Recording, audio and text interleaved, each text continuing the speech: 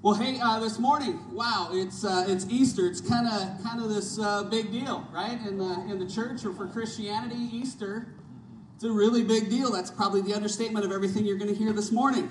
Now, if you have an idea of how the whole week went down, the week that Jesus was crucified, we call that Good Friday. And then the Easter story, after Jesus is crucified on what we call Good Friday now, the Romans take his body down from the cross, and in the book of Matthew, it tells us that a man named Joseph of Arimathea asks the ruler, Pontius Pilate, if he can have the body of Jesus to bury him in this freshly dug, ornate tomb that was, carved out of a cave wall.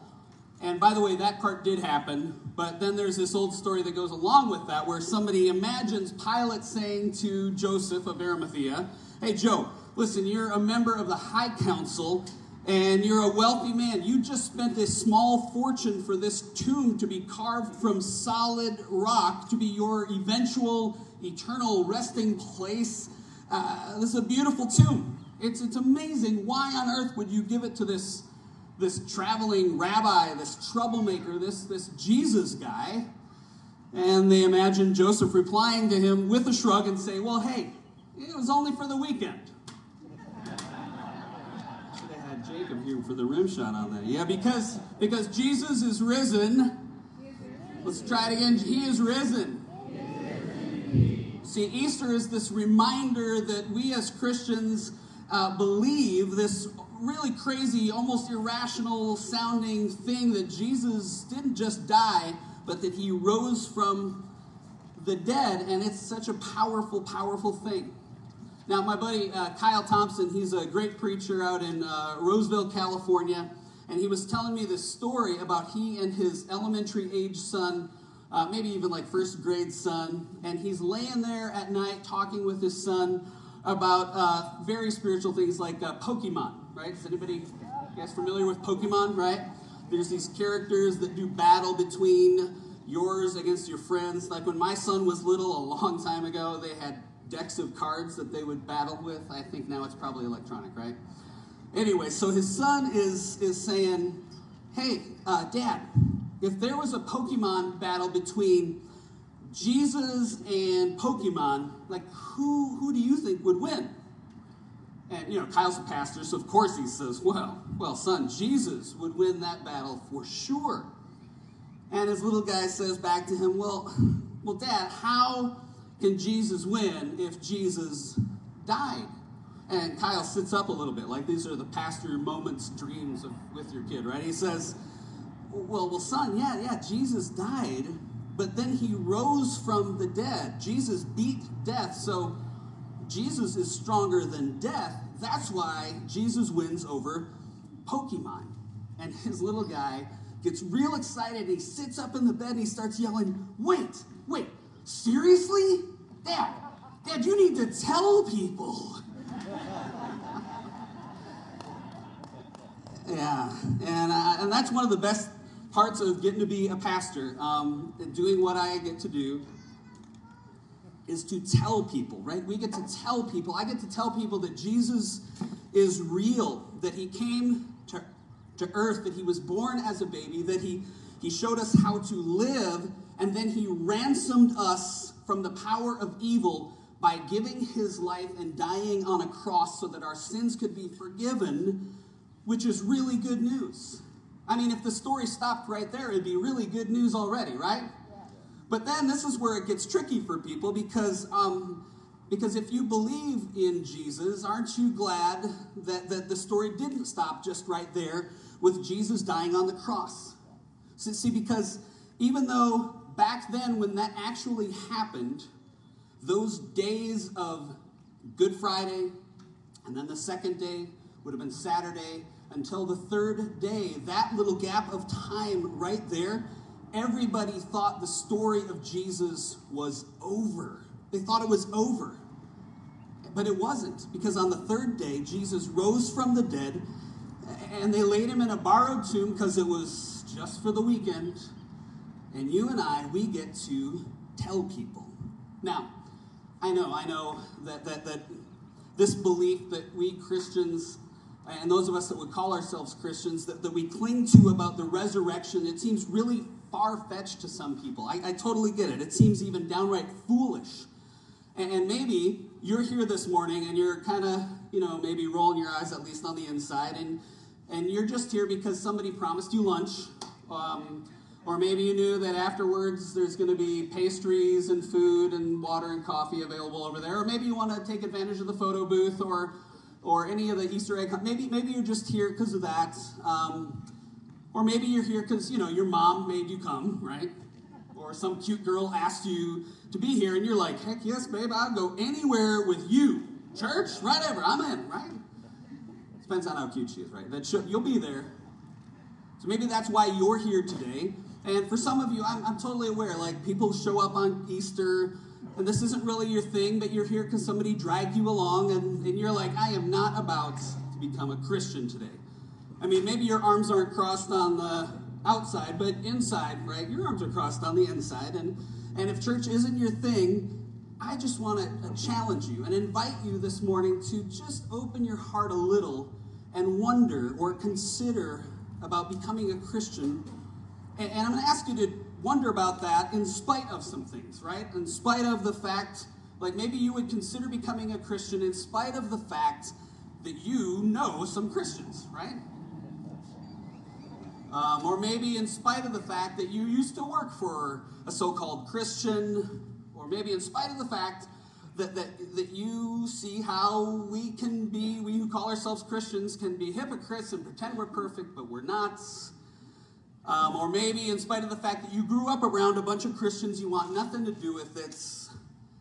I'm going to ask you to just open your heart a little and just wonder that even though maybe you've had pain in your life, maybe you lost somebody close to you, maybe you can't understand where God is in all the pain in our world, and even with the questions you have that I can't answer, you're just wondering, and I can't answer all those questions for you at all, but I'm just going to ask you to open your heart a little bit today and consider it, because here at Easter, this is the time, this is the day where we come face to face with something that is really staring us in the face, that sort of makes an end around all the arguments and the what-ifs and the inconsistencies that we see in this thing that we call Christianity.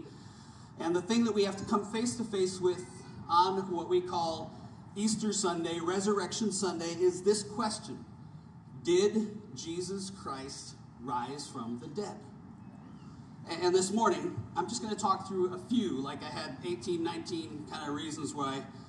And I narrowed it down to just a few of the reasons why I'm convinced that this resurrection story is real.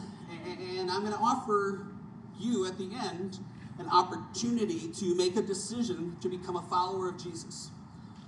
Now, I totally admit that when people hear pastor people, guys like me or gals like me, say stuff like this, that we're going to look at reasons why to believe the resurrection actually happened.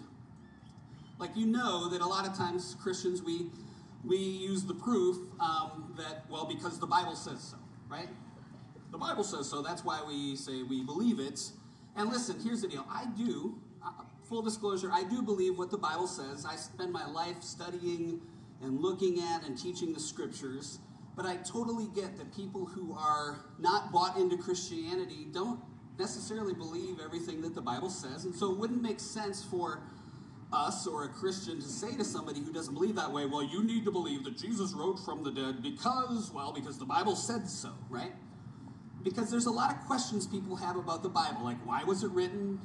Is it reliable? Who wrote this? Didn't they just write this stuff later in order to kind of reinforce the belief that there was some religion that they were trying to make up and get to move forward? And I just want to look at a couple things around even that idea. Because some folks do figure, like, okay, that there was a man named Jesus who did exist. He was this amazing teacher. We know that he got killed on a cross. And then after, this is where it gets sketchy, after Jesus died on the cross, they figure people, his followers wanted to keep this teaching going. So they wrote down the teachings from his life, so that would continue after he was dead. And some of them figure that in order for those teachings to get some traction and keep going forward instead of dying when Jesus died, in order to make it seem more powerful or more impressive, that maybe other stuff got added in after the fact. Like, after the fact, people think that Jesus was born of a virgin. That was added later, because that sounds pretty fancy. After the fact, maybe miracles were added because, that seems pretty amazing. But the biggest whopper of them all that some people believe got added after the fact that discredits the whole thing in their eyes is that after Jesus died by crucifixion, he rose from the dead. And that claim really hangs people up, and many times those folks will explain essentially by saying, okay, so all the stuff that got thrown in together with Jesus' teachings and the miracles, all that stuff got cooked up just to create a new religion, which was based on fooling people into thinking that Jesus was alive even though he wasn't. And again, by the way, there are some folks, not just not believers, but there are some Christians that kind of think that way too, that if you push them a little bit, they'll say, well, yeah, Jesus was a great teacher, and he gave his life, and he died on a cross, but did he really rise from the dead? Like maybe those miracles and resurrection stories just got thrown in there to spice things up a little bit, maybe to impress people who lived before our, now modern, recent, scientific, rational, enlightened era. So yeah, I get it that they would believe that back then, but do we really need to believe that stuff today? So I just want to look at a few things, and this is in your notes, that are actually written by the folks that say they were telling us what happened with the resurrection of Jesus. And these are some of the reasons that I look at, and I don't think that these stories in what we call the Gospels, these stories weren't just cooked up to create a new religion based on fooling gullible people into thinking that Jesus was really alive when he actually wasn't. And I want to start by looking at how this Easter story went down according to the people who wrote about it from their own records. In fact, the one that really hit me, and this is what all three of these come from this morning that I'm going to mention here. One thing that hit me these past couple weeks as I've been studying and kind of looking through this was this. If the people that wrote down these stories that became later, 300, 400 years later, by the way, not in the moment, they weren't scripture then, but much later, if these people that wrote down these stories that now became what we have as the Bible, if they were in fact trying to fabricate or exaggerate stuff about Jesus just to cook up a new religion, they would have done things very differently than they did. They would have written it way differently than they did.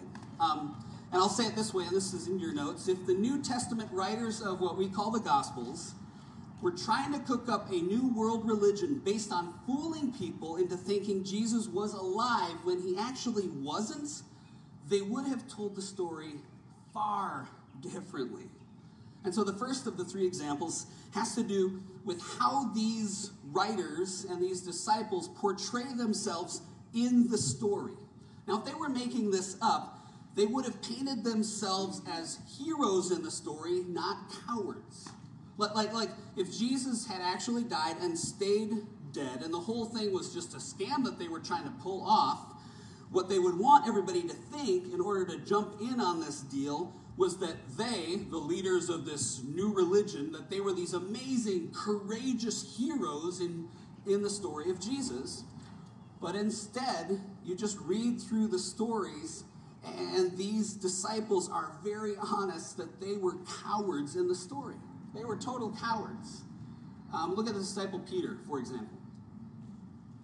The night that Jesus is going to be betrayed, the disciples have no idea that this is what's going down, right? And Jesus says, hey, you're all going to betray me. And Peter, if you know the story, Peter gets really, this is how he kind of is, right? He just gets really brash and says, hey, Jesus, even if all these other clowns deny you, I never will. I am the sold-out disciple. I'm way stronger and braver than all of them combined. Jesus, it's ride or die, you and me. And Jesus tells him, no, you're actually going to deny me, not later, but like this very night. And Peter just can't even believe it, right? So he's all brash, he's total poser. And what happens, if you know the story again, Jesus gets arrested. all the disciples do exactly what Jesus says. They abandon, they run away, they are scared to death. And they all abandon him, including Peter. But with Peter, it actually kind of gets worse. Peter is kind of sneaking around at night trying to check out and see what's going on. And at one point, a teenage servant girl spots him and says, hey, you're one of Jesus' disciples. And Peter doesn't respond by saying, no, I will never deny Jesus. Never, ever. No, Peter actually responds by saying, no, I'm not. I don't even know this Jesus guy. He does that not once, not twice. He does it 3 times. 3 times he denies and he cowers in fear. And again, not just Peter, but all the disciples, right? All these people who could have painted themselves as heroes in the story, they just admit they were scared to death. They went and hid out. They knew that they too could get killed if they get discovered, so they are scared and hiding. So listen, think about this. Think about favorite movies that you love.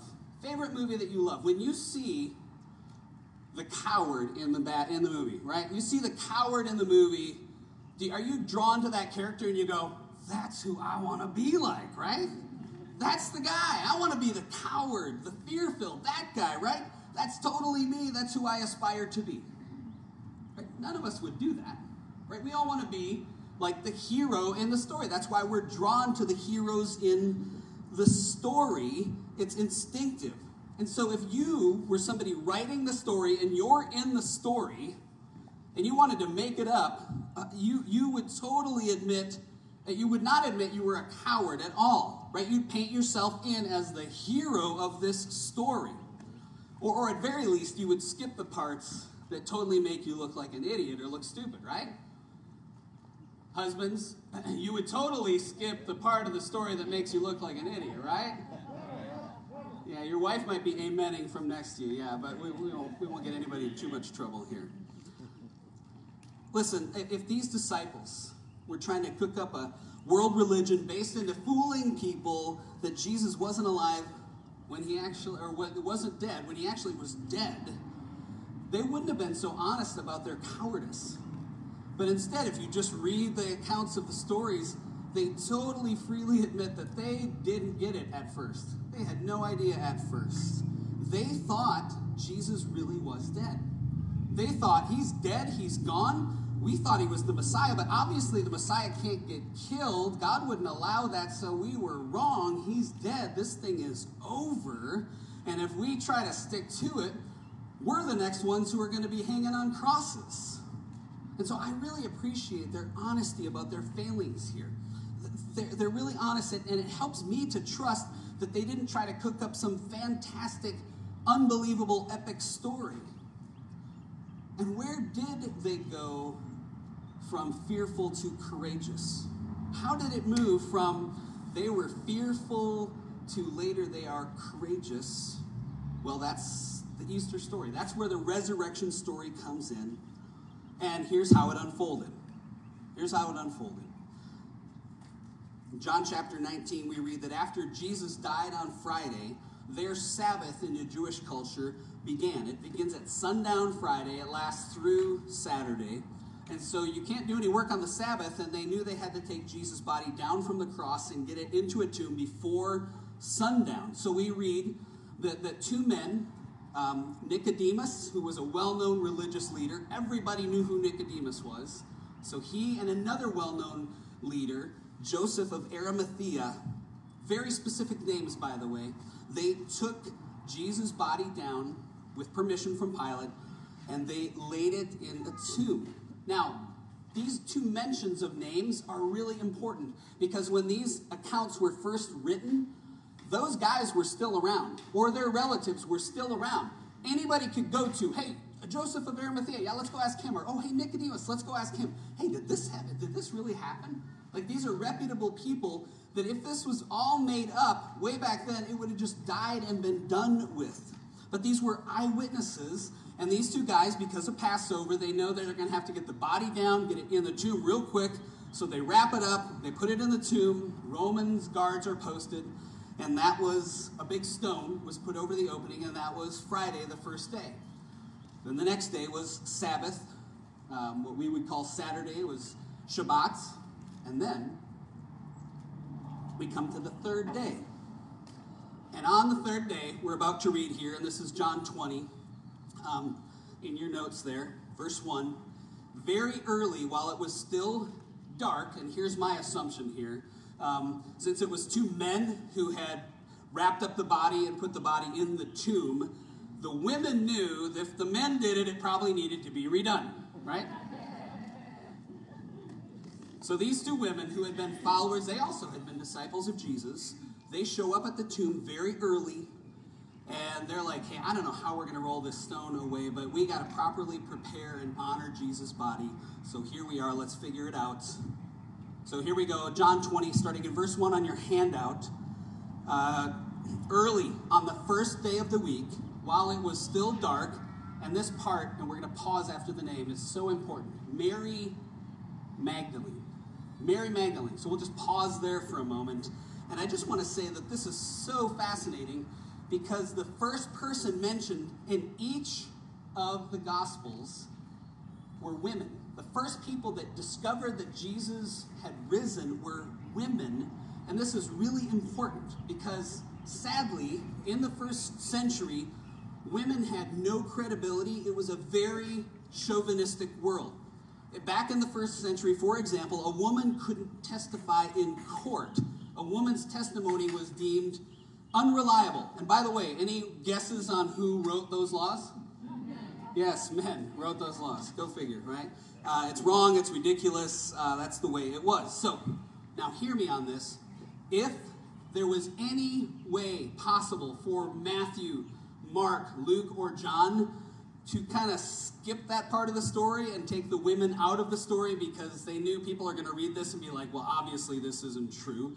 If they could have done it, they would have done it because, again, back then, women were considered unreliable witnesses, and if you're trying to cook something up to convince people that Jesus had rose from the dead, but he actually hadn't rose from the dead, you wouldn't claim that women were the first witnesses. Now, here's a question. Do you know why all four of the gospel writers tell us that women were the first people to discover an empty tomb? Yeah, because women were the first people to discover an empty tomb. It was true. It was true. That's the only reason that they would have written women into this story, because it actually happened that way. By the way, I think this was just another kind of way that Jesus was saying this culture stuff is messed up, because he advocated for women all the time in ways that really upset the unfair way that their culture worked back then. So that second reason is, if you were trying to cook up a story, you wouldn't say that women were the first witnesses. You just wouldn't. But they were. To me, that makes it way more reliable. And then the third reason that I just want to look at here, we'll go back here to John 20, verse 1 in your handout. This time we'll keep reading. Verse 1, early on the first day of the week, while it was still dark, Mary Magdalene went to the tomb, saw that the stone had been removed from the entrance, so she came running to Simon Peter and the other disciple, the one Jesus loved. And by the way, that's John, who's speaking in the third person as an eyewitness here. And she said, "They have taken the Lord out of the tomb, and we don't know where they have put him." You catch that last phrase? See, this is why that is so important, you guys. See, Mary Magdalene didn't go running to the disciples and say, "Oh, guys, Jesus rose from the dead." She didn't, right? And this is really important because remember, when Jesus died, they believed this whole thing is over. Like, he's dead. Like, nobody was standing, in front of the tomb on Easter morning going, 5, 4, 3, 2, 1, ta-da, right? Nobody, right? There was no rock band. There was no celebration. They all knew at first, that's all they knew, was that there's no body. That's all they knew. And they didn't even think that Jesus had risen from the dead. His body was gone, and that's what she says. And I love it that these writers of the Gospels, they sheepishly admit, Yeah, we were the disciples that lived with Jesus for 3 years, and so we were shocked. But honestly, when Jesus died, we thought he was dead and he would stay dead. So when his body was gone, the first thing we thought was, it's missing. It's missing. Right? Mary finds the empty tomb. In other versions, it talks about other women that were with her. They did not assume that there was a resurrection that happened. They did not assume that Jesus had been resurrected. None of them said, he is risen, right? None of them said he is risen, he's risen indeed. Their assumption was somebody stole his body. Somebody stole his body. In fact, in the book of Luke, when they say this to the disciples, Dr. Luke tells us, here's how the men responded to the women. It says this, in Luke 24, verse 11, but they, the men, did not believe the women because their words seemed to them like nonsense. Right? So, right, they come running to the men to say the body's missing. The men didn't get it either. They didn't say, praise God, it's a resurrection, right? They hear the women, they say, hey, you're irrational. You went to the wrong tomb. Like, this is nonsense. No wonder we don't allow women in court. Kidding. And if they would have said something like that, they were about to eat their words, right? Now, again, if they were trying to cook up a world religion based on fooling people that Jesus was alive when he wasn't, then when his body was missing, right away they would have proclaimed, especially if they had been a part of stealing it, they would have proclaimed, no, Jesus is alive, he rose from the dead. But again, right away, they didn't know it. Because they saw Jesus die. They thought, this is over. We were wrong, he's dead. And that's what they believed until they saw Jesus. And when they saw Jesus, when he appeared to them, they knew it was not an impossible dream. It wasn't wishful thinking. Jesus was actually alive. He had risen from the dead. And again, the gospel writers are almost sheepishly embarrassed about this, that they didn't get it, even though Jesus had told them way back that he was going to die and be raised up again. They didn't get it until they saw Jesus in person. And each of the gospels tells a little bit about when they finally did see Jesus had risen, so they could believe. And I love it that they didn't pretend, oh yeah, we knew he was resurrected all along. We never doubted. No, it took some convincing. They had to be convinced. They had to see it to believe it. And I love what Dr. Luke clarifies in his book of the Acts, chapter 1, verse 3. He says this, after Jesus' suffering, he presented himself to them and gave many convincing proofs that he was alive over a period of 40 days. The Apostle Paul later tells us that Jesus appeared to more than 500 eyewitnesses. 500 eyewitnesses. And let me tell you, the biggest reason that I believe that the resurrection happened in all of these was the change that we saw that happened to these disciples once they did see Jesus was alive. They were so convinced that he was alive and had risen from the dead that they went from being these cowards who were hiding in fear to people who were full of profound courage. I mean, you just think about the radical change. On Friday, right, and Saturday, the followers of Jesus were afraid. They were petrified. And then suddenly, they weren't. And we have to ask, what happened? What was the big swap? What was the big change? And the big change is that they actually saw an empty tomb at first, which convinced them that their sightings of Jesus were not hallucinations. And then they saw Jesus appear as a live person, which told them that the empty tomb was not a result of body snatching. And so what changed in them is they became fearless because they knew that Jesus actually had risen from the dead, that he was the Messiah they were looking for, and that he is God in the flesh. The reason that they believed and became courageous was because the resurrection was real. And they believed it so firmly, you guys, that they were willing to give their lives to proclaim the truth that Jesus is alive, that Jesus is who he says he was, that he is the way, the truth, the life, and that the only way someone can come to God the Father is through Jesus. See, they became so courageous that history records many Christians facing torture, imprisonment, suffering, and death because they refuse to recant their testimony that Jesus was alive. And because it's Warman and we're going to wrap up quicker, I'm going to skip some of those stories, but all you have to do is look up some of those stories. Hey friends, it was right here in the service that our Facebook feed crashed, and so I'm going to do the audio for you here in case you're listening later on.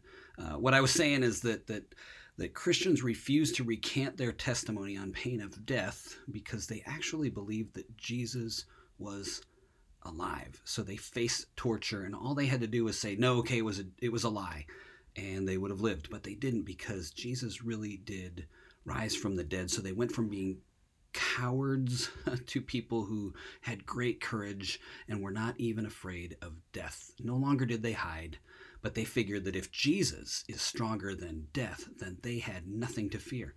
And what they did changed our world. What they did means that 2,000 years later, here we are on Easter Sunday, and it went from a handful of people way back at the resurrection to then thousands of people to 2,000 years later, more than 2 billion people on the face of planet Earth that call themselves Christians. And it all happened because of what today is Easter Sunday, which is Resurrection Sunday. Jesus really did rise from the dead, or none of this would have happened. Now, just to wrap up here, I don't know where you're going to come out on this. If you're somebody that's not a believer in Jesus, maybe for you, it's time. Maybe for you, today's the day that you will decide to believe in Jesus and decide to give your life to him, to become a follower of Jesus. Maybe before today, you've just tried to be a good person and do your best and hope that things work out for you. But you've never made a decision to follow Jesus. And so I want to challenge you today to consider following Jesus, to make that decision. See, just knowing information about Jesus, that never saved anybody. What matters is what you decide, and if you decide to become a follower of Jesus or not. And so maybe today's the day where you'll say, you know what? Okay, I'm going to stop trusting in myself, and I want to be a follower of Jesus. I want to confess my sins, ask his forgiveness, and then trust him with my life. I want to become a follower of Jesus. And what a cool thing. Because when we actually did wrap this service up, there were a number of people that decided to become followers of Jesus on Easter Sunday. And the week of Easter, what a great time. Like, we remember that Jesus came back to life on Easter. And what if this week was Easter week, the week you came alive to God? And so I want to give you an opportunity to do that right now. And I want to pray a prayer that if you're ready to become a follower of Jesus, if you're ready to say yes to Jesus, this prayer, this simple prayer, can be a moment that marks your decision. It can be the starting point of your yes to following Jesus. And so if that's what you want to decide, if you want to decide today to become a follower of Jesus, I'm going to pray this simple prayer. There's no formula to it. And I want you to pray it out loud. If you're able to do that, if there's nobody around, or if it's a situation where you can pray it out loud, just pray it out loud. And so here we go. Jesus, I need you. Thank you for loving me. Thank you for dying on the cross. I ask you to forgive my sins, and I thank you for forgiving me. Jesus, I ask for you to give me a new heart, to wash me clean. Thank you that you rose from the dead, and I choose now to follow you. Thank you for a new life. Thank you for a new beginning. Amen. Amen.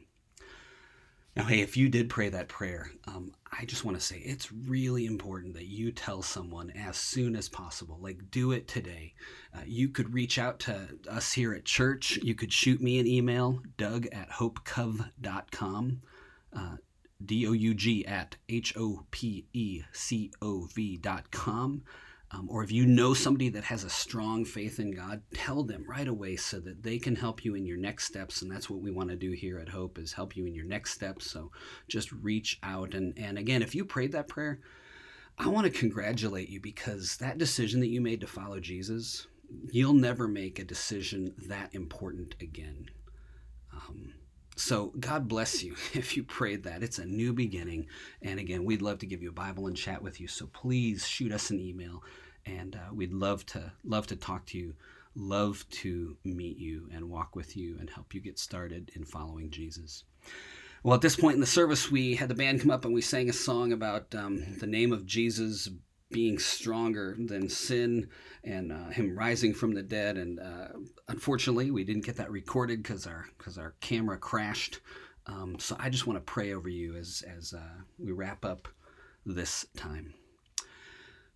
Jesus, I thank you that you are alive, that you rose from the dead. Thank you, Jesus, that you broke the power of sin, that you set us free, and you did it all for love. I pray for my brothers and sisters now, especially those that are on this journey of following you, or figuring out what that means. And I pray you'd bless them and be with them. And I pray all these things in Jesus' name. Amen. Hey, friends, we hope to see you in person here at Hope on Sunday mornings. We'd love to have you with us, or you can tune into the stream as well. God bless you. Have a great week.